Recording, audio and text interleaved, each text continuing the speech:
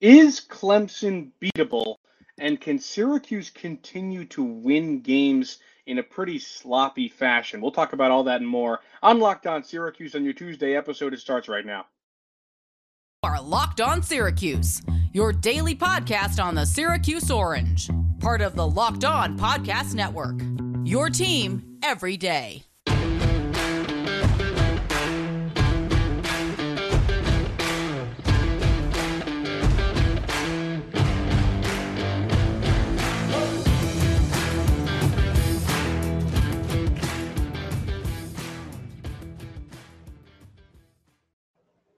Matt Bonaparte, Owen Valentine with you on your Tuesday episode. Thanks for making Locked On Syracuse your first listen every day. We are free. We're available wherever you get podcasts. And Owen, it is Clemson week. Yesterday, it was kind of just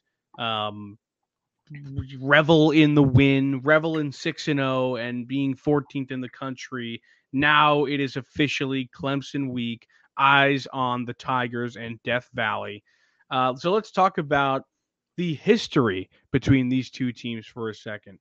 Syracuse and Clemson, of course, since that 2017 upset, have kind of been tied together in conversation, regardless of the fact that it is not a rivalry, close, not even it is just not. It couldn't be farther away from one, as Clemson just batters Syracuse almost every single time they play.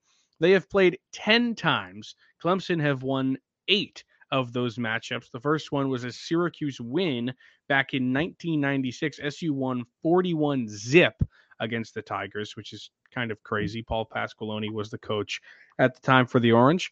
And then Clemson won 4 straight when Syracuse finally joined the ACC back in 2013. Then, of course, the upset came, and then 3 more losses right after that. But not all of those have been blowouts. The game right 4 after... more losses. No, 3. They've played 4 times since that upset. Oh, it is 4. My bad. You're right. Yeah. It's bookended by 4 losses. So it's there 4 losses, a win, 4 losses. My bad. Thank you. But Syracuse, not all those games have been blowouts against the Orange for the Tigers. And it has kind of become a thing every single week that Syracuse plays Clemson every year. Clemson week, the first questions to Dino are always like, Coach, why do you guys play Clemson close? Like, it's so weird. You'll get blown out by somebody else, not this year, but some years. And then you play Clemson close.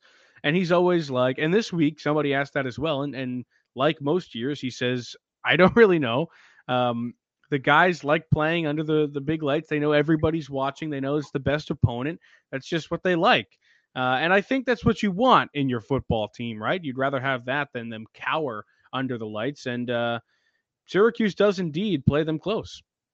Yeah, it's very cool to see a team that, and sometimes they do it to a fault in the opposite way, but a team that, at least with Clemson, has risen to the occasion a number of different times. And even in their worst years, has risen to the occasion of playing Clemson and playing a very good Clemson team, whether it's on the road or in the dome, whatever that situation might be. It's really cool to see how they approach that game every single time, because it seems like they play their best game of football against Clemson every year, barring, a few instances like 2019 was not pretty by any means. Neither but since was that 2016. Upset, they have had, same deal. But since that upset, they've really shown out in this game and played competitive football games, sometimes down to the wire, sometimes for only 2 or 3 quarters. But they have played Clemson very well since the upset, which I think is just a nod to the weight this game carries for Syracuse in terms of mentality. Anytime you're playing a team that is consistently top 5, you want to elevate the game. You want to play a big game.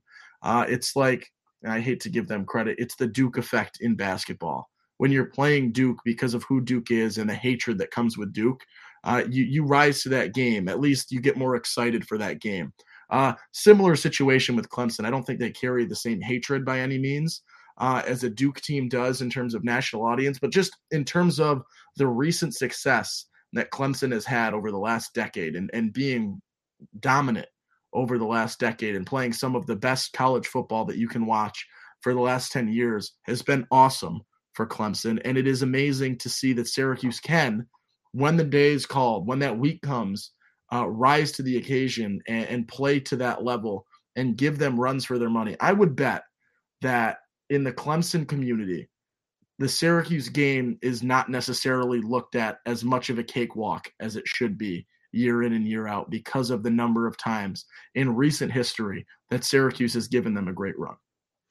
I will say I saw one fan, I think it was literally the Twitter account was a Clemson fan, tweet that they were worried about the Syracuse game more than any they had been all season long. And that includes games like the overtime game against Wake Forest that Clemson almost lost. They won that one by 6 points in overtime.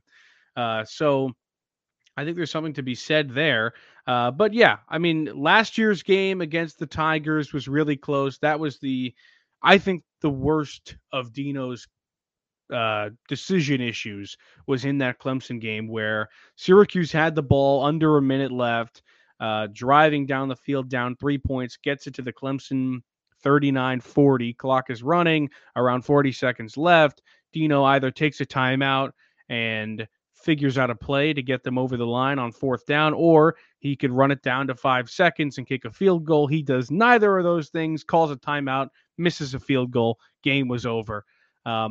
That game was brutal. I got to talk on the radio, and you called in, Yes. which was pretty funny. So anyway, that's what I think about when I think about that Clemson game. So yeah, we don't know how it's going to be, but this year Syracuse's team is more competitive than any we've seen since 2018. So who knows? Yeah, this year the competitiveness seems obviously far more warranted than in years past. I was talking about it with you before we jumped on. I always think back to that 2020 game, and that 2020 season has been brushed under the rug by so many people, and rightfully so. It was a terrible year, but I was down. I went down to Clemson. I was in Death Valley for this game. The environment was so weird because it was COVID year, but Clemson had 25% capacity. So it was like, yes, you got the experience with there being fans, but it was so weird to see in this empty stadium. And Syracuse, although gets down to a 17-0 deficit to start the game, is the beneficiaries of a couple of big plays. They get a pick six on Trevor Lawrence. Garrett Schrader picks off Trevor Lawrence, takes it to the house. And then I think it was an 85-yard touchdown run or touchdown pass to Nykeem Johnson from Rex Culpepper to make it a 6-point game. And I remember looking with Max Chadwick was down there with me, who we've had on a couple times recently. I remember looking over at Max and just sort of having the, oh my God, why is this a game right now moment? So even in their worst, they've played well. And obviously you were talking about it before we jumped on. That 2018 game, I think, had every recipe for Syracuse to beat Clemson again. That should have been a win, man. And by all means should have been a win. Should have been a win. And the reason they didn't win was because of an illegal receiver down the field call on Aaron Hackett that I don't even know was just. And that just spoiled the entire game for him. But that could have been a crazy win for Syracuse in 2018. And that really would have put the cherry on top to a crazy good season that SU had that year. But yeah, that is the history, or at least the recent history. A couple good games, a couple bad games after the upset, and played close for the most part before it, except for that 54-zip game in Dino's first season. But we'll talk about a little bit more about Syracuse football right after this break. This one's brought to you by Upside. From cringing at the pump to getting an eye-popping check at your favorite restaurant, inflation is hitting us all where it hurts, and it really hurts. That's why you should use Upside. Upside is an incredible app for anyone who buys gas, groceries, or dines out. With every purchase, you can earn cash back thanks to Upside. To get started, download the free Upside app, use the promo code LOCKED, and get $5 or more cash back on your first purchase of $10 or more. Next, claim an offer for whatever you're buying on Upside. Check in at the business, pay as usual with a credit or debit card, and get paid. In comparison to credit card rewards or loyalty programs, you can earn 3 times more cash back with Upside. Upside users are earning more than $1 million every week. That's probably why they have a 4.8-star rating on the App Store. Download the free Upside app and use promo code LOCKED to get $5 or more cash back on your first purchase of $10 or more. That's $5 or more cash back on your first purchase of $10 or more using promo code LOCKED. All right. Back here on Locked On Syracuse, I'm Matt Bonaparte. That is Owen Valentine. This is your wonderful Tuesday episode. We talked about Clemson and Syracuse and the history those teams have had together recently, including that 1996 win, but more so since Syracuse joined the ACC. Now let's talk about what Syracuse has done this year and how they've looked doing it. Syracuse, of course, is 6-0. They're 14th in the country. But they, as I said on yesterday's podcast, they are the team that is consistently ranked as the worst undefeated team. And that's just a fact. They keep getting strung along. All right, bring those guys too, I guess, because they got a 0 in the loss column. And I think that's because of how the wins look and how the rest of the country views the way Syracuse plays football, regardless of the outcome, which has been 6 wins in 6 games for SU. So let's talk about whether or not Syracuse can continue this success while playing this sloppy, because Owen, we both know that the penalty numbers have not really been all that positive for Syracuse. It just seems like I've talked about Carlos Vettorello's attempt to set the most offensive line penalties as by a center this season. I think he's doing it quietly. But what do you think? Do you think Syracuse can continue to win games, especially in their biggest test of the year upcoming this week, playing sloppy football like they have in games against Purdue and Virginia?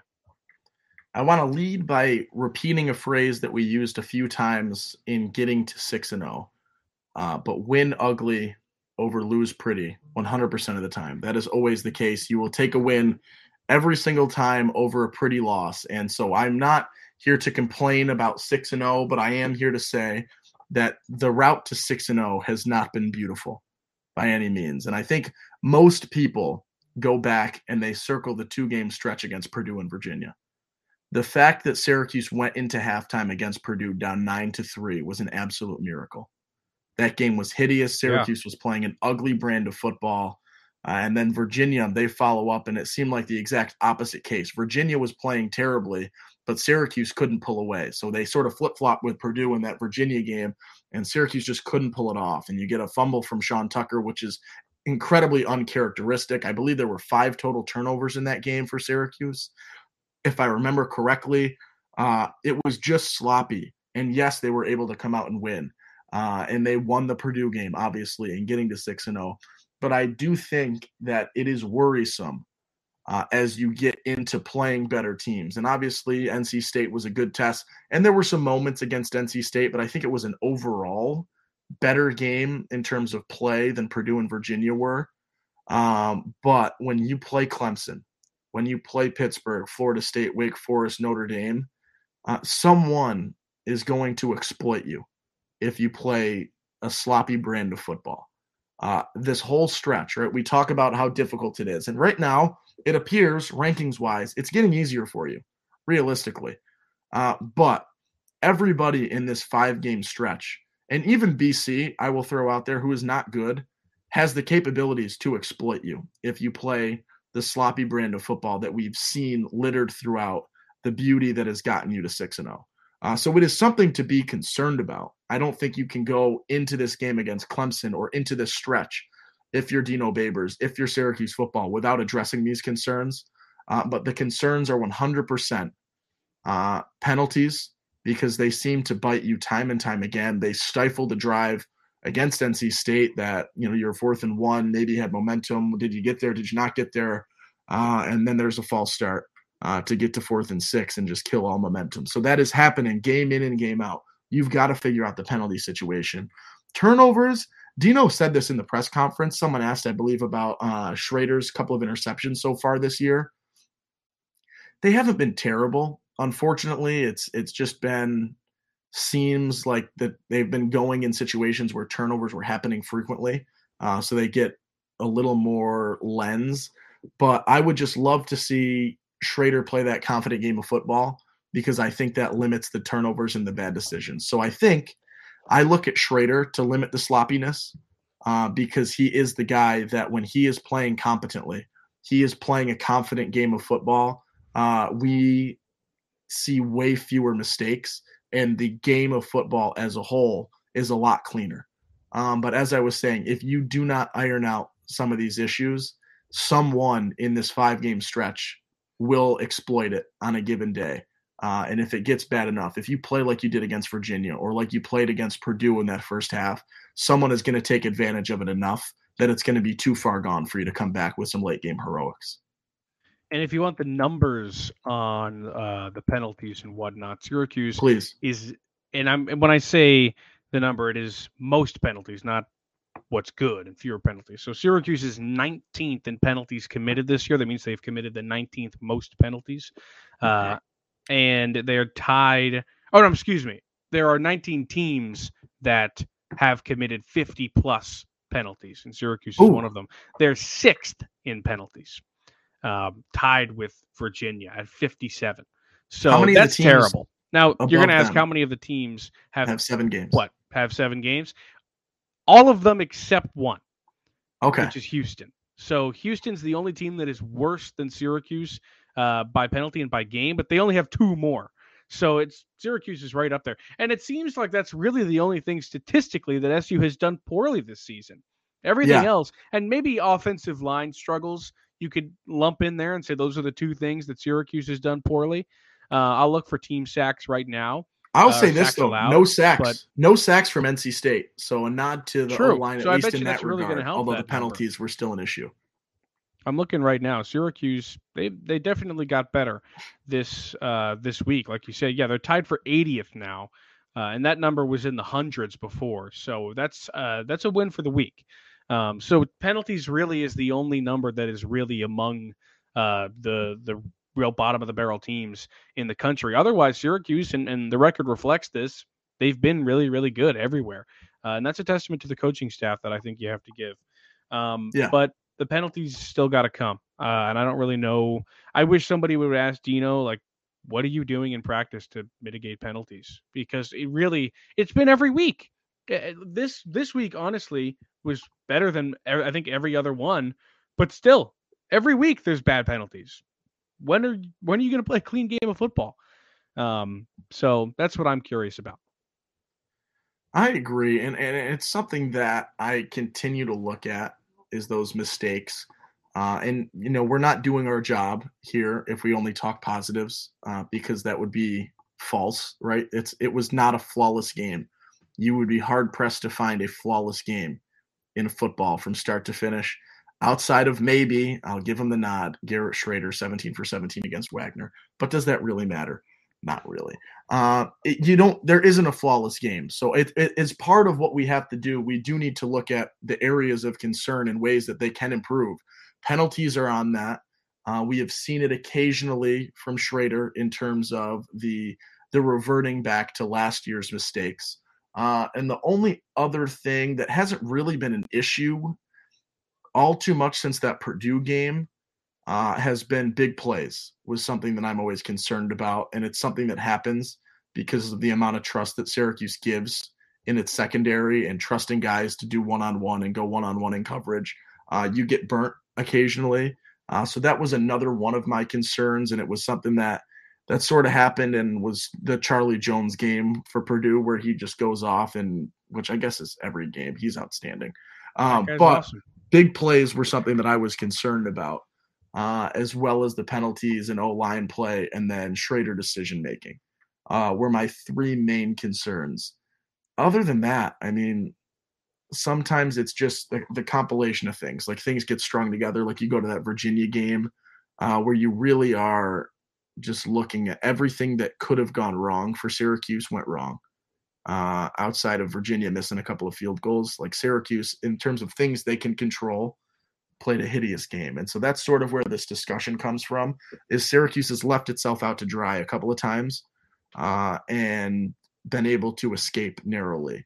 And it is something that you're very fortunate to get to 6-0. And I think that is one of the reasons you look back in time last couple of years, why the record has been what it is. They have not been on the good side of those games that come down to the wire that are hideous, but both teams are in it at the end of the game. So a nod to Syracuse for being in these games and being on the right side of it, because historically that has not necessarily been the case. but that does not mean that there aren't things to clean up and there aren't things to figure out, because there 100% are. And I am very much looking to see in this stretch where you go through and you start with Clemson, and Clemson is the one that will make it the worst. If you play this sloppy game where you can have drives killed by penalties, Clemson will not give you a second chance. You get one chance against Clemson, and you do not get the, false start, now it's a 3rd and 6, or now it's a 4th and 6, and be able to recover. Clemson will exploit that, and that's something that you're going to have figured out. Make some strides. I think they're a little bit better in the penalty regard. They're not great. They're not as much better as I would have hoped they would be, given the fact that you played Wagner, you come off the bye, and before that you played a very weak Virginia team. I would have thought that stretch could help figure some things out, and the fact that it hasn't does have me definitely still a little bit worried going into Death Valley next week. All right, let's take a quick break, and we'll talk a little bit Syracuse offense after it. Our partners at Nissan have worked with us to create a new segment across the Locked On College Network titled Thrilling Moments, where we highlight the most exciting play from Syracuse's game or throughout the history of Syracuse. This week's thrilling moment from the Orange is... Owen, do you have one? This week's thrilling moment? Yeah, man. Ooh, okay. Let me think. I want to go to, is there an underrated play that I can think of? Not off the dome. So I'm going to go low-hanging fruit and just say Oronde Gadsden mossing in the back of the end zone. It was a week in terms of mossing, but I'll give the nod to Oronde. He had a better moss in the middle of the field if you want to pick that one. Yeah, let's do that. All right. Well, anyway, this segment has been inspired by thrilling new designs featured across Nissan's new lineup of vehicles. Pursue what thrills you in the all-new Frontier, Armada, or Pathfinder today, available now at nissanusa.com. Okay, Matt Bonaparte, Owen Valentine back with you here on Locked On Syracuse. It's Tuesday episode, and to close out the show today, let's talk about Oronde Gadsden. Oh, what a lead-in moment. Yeah, it was a really good lead, I won't lie. Segue.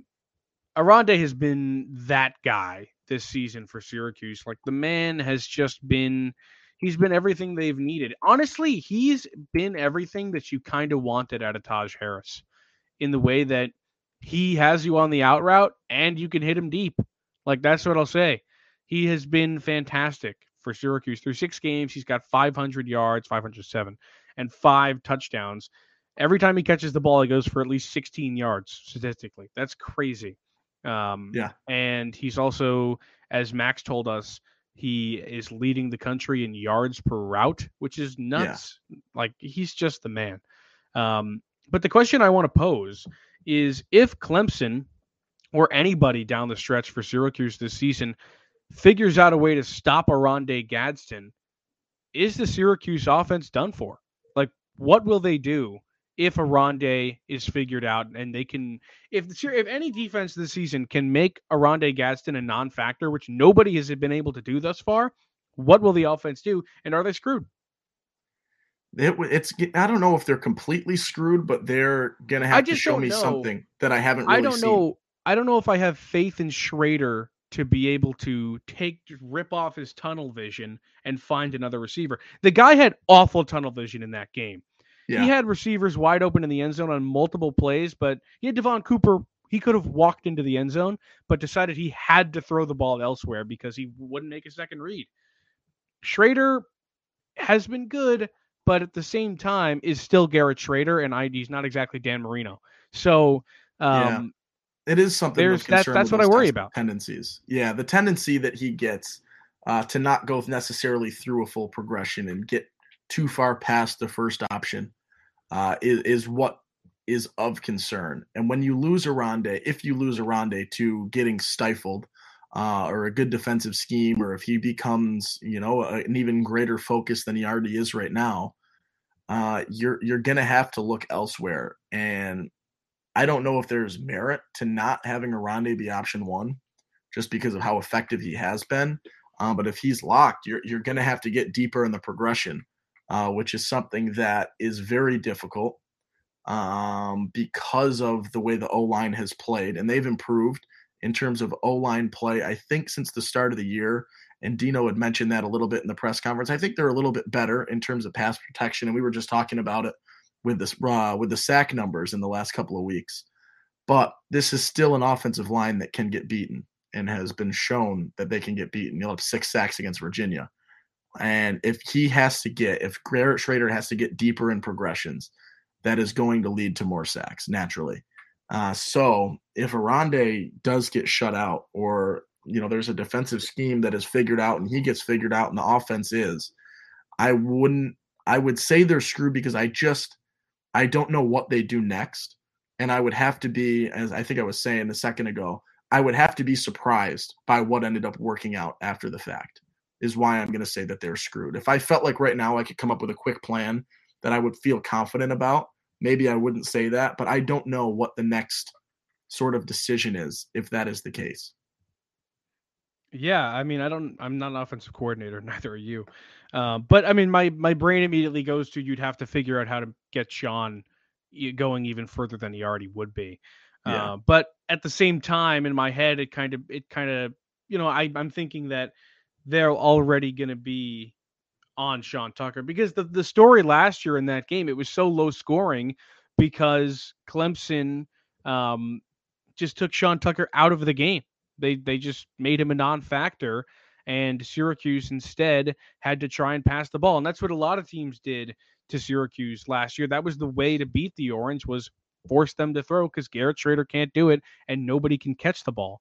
And that worked a lot last year. It's not going to work the same way this year because Shrader has gotten better. He's developed a little bit, and the receiving core has developed. And they're to a point now where you can't just take away the run game and you can beat them, because they can beat you in the air too.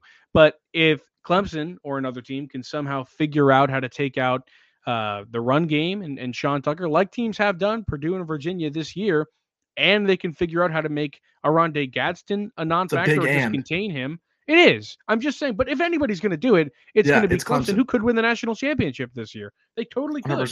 100%. So that would be problematic. And I think, honestly, you'd see Garrett Shrader run the ball a lot more. We'd see RPOs. We'd see read options.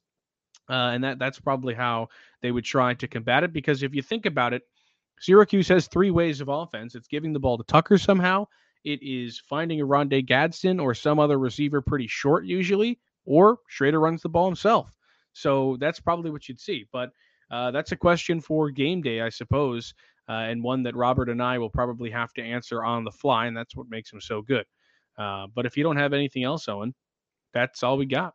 I will give a nod, and I know I got knocked last week because I like NC State too much, but I also like Clemson, so I'll throw that out there in terms of as a team right now. I think Clemson is being disrespected at 5. They're good. They're really good. Do think they should be above Michigan without question, and I will go to bat for them in that discussion. Is how I'm going to end this podcast. So come at me for not hating every team in the ACC. All right. Well, that's all we got today. Go get more on the ACC by making Locked On ACC your second listen. And we thank you for making Locked On Syracuse your first listen of the day. Host Candace Cooper over at Locked On ACC is an expert, and she's with other local experts on the show. They take you across the Atlantic Coast Conference in 30 minutes. Make Locked On ACC your second listen today and every day. And I'm Matt Bonaparte. He's Owen Valentine. We might have an interview this week. We might not. But if we don't, we're just going to keep throwing out the Syracuse Clemson content because there is a lot to talk about this week, and we'll see you later.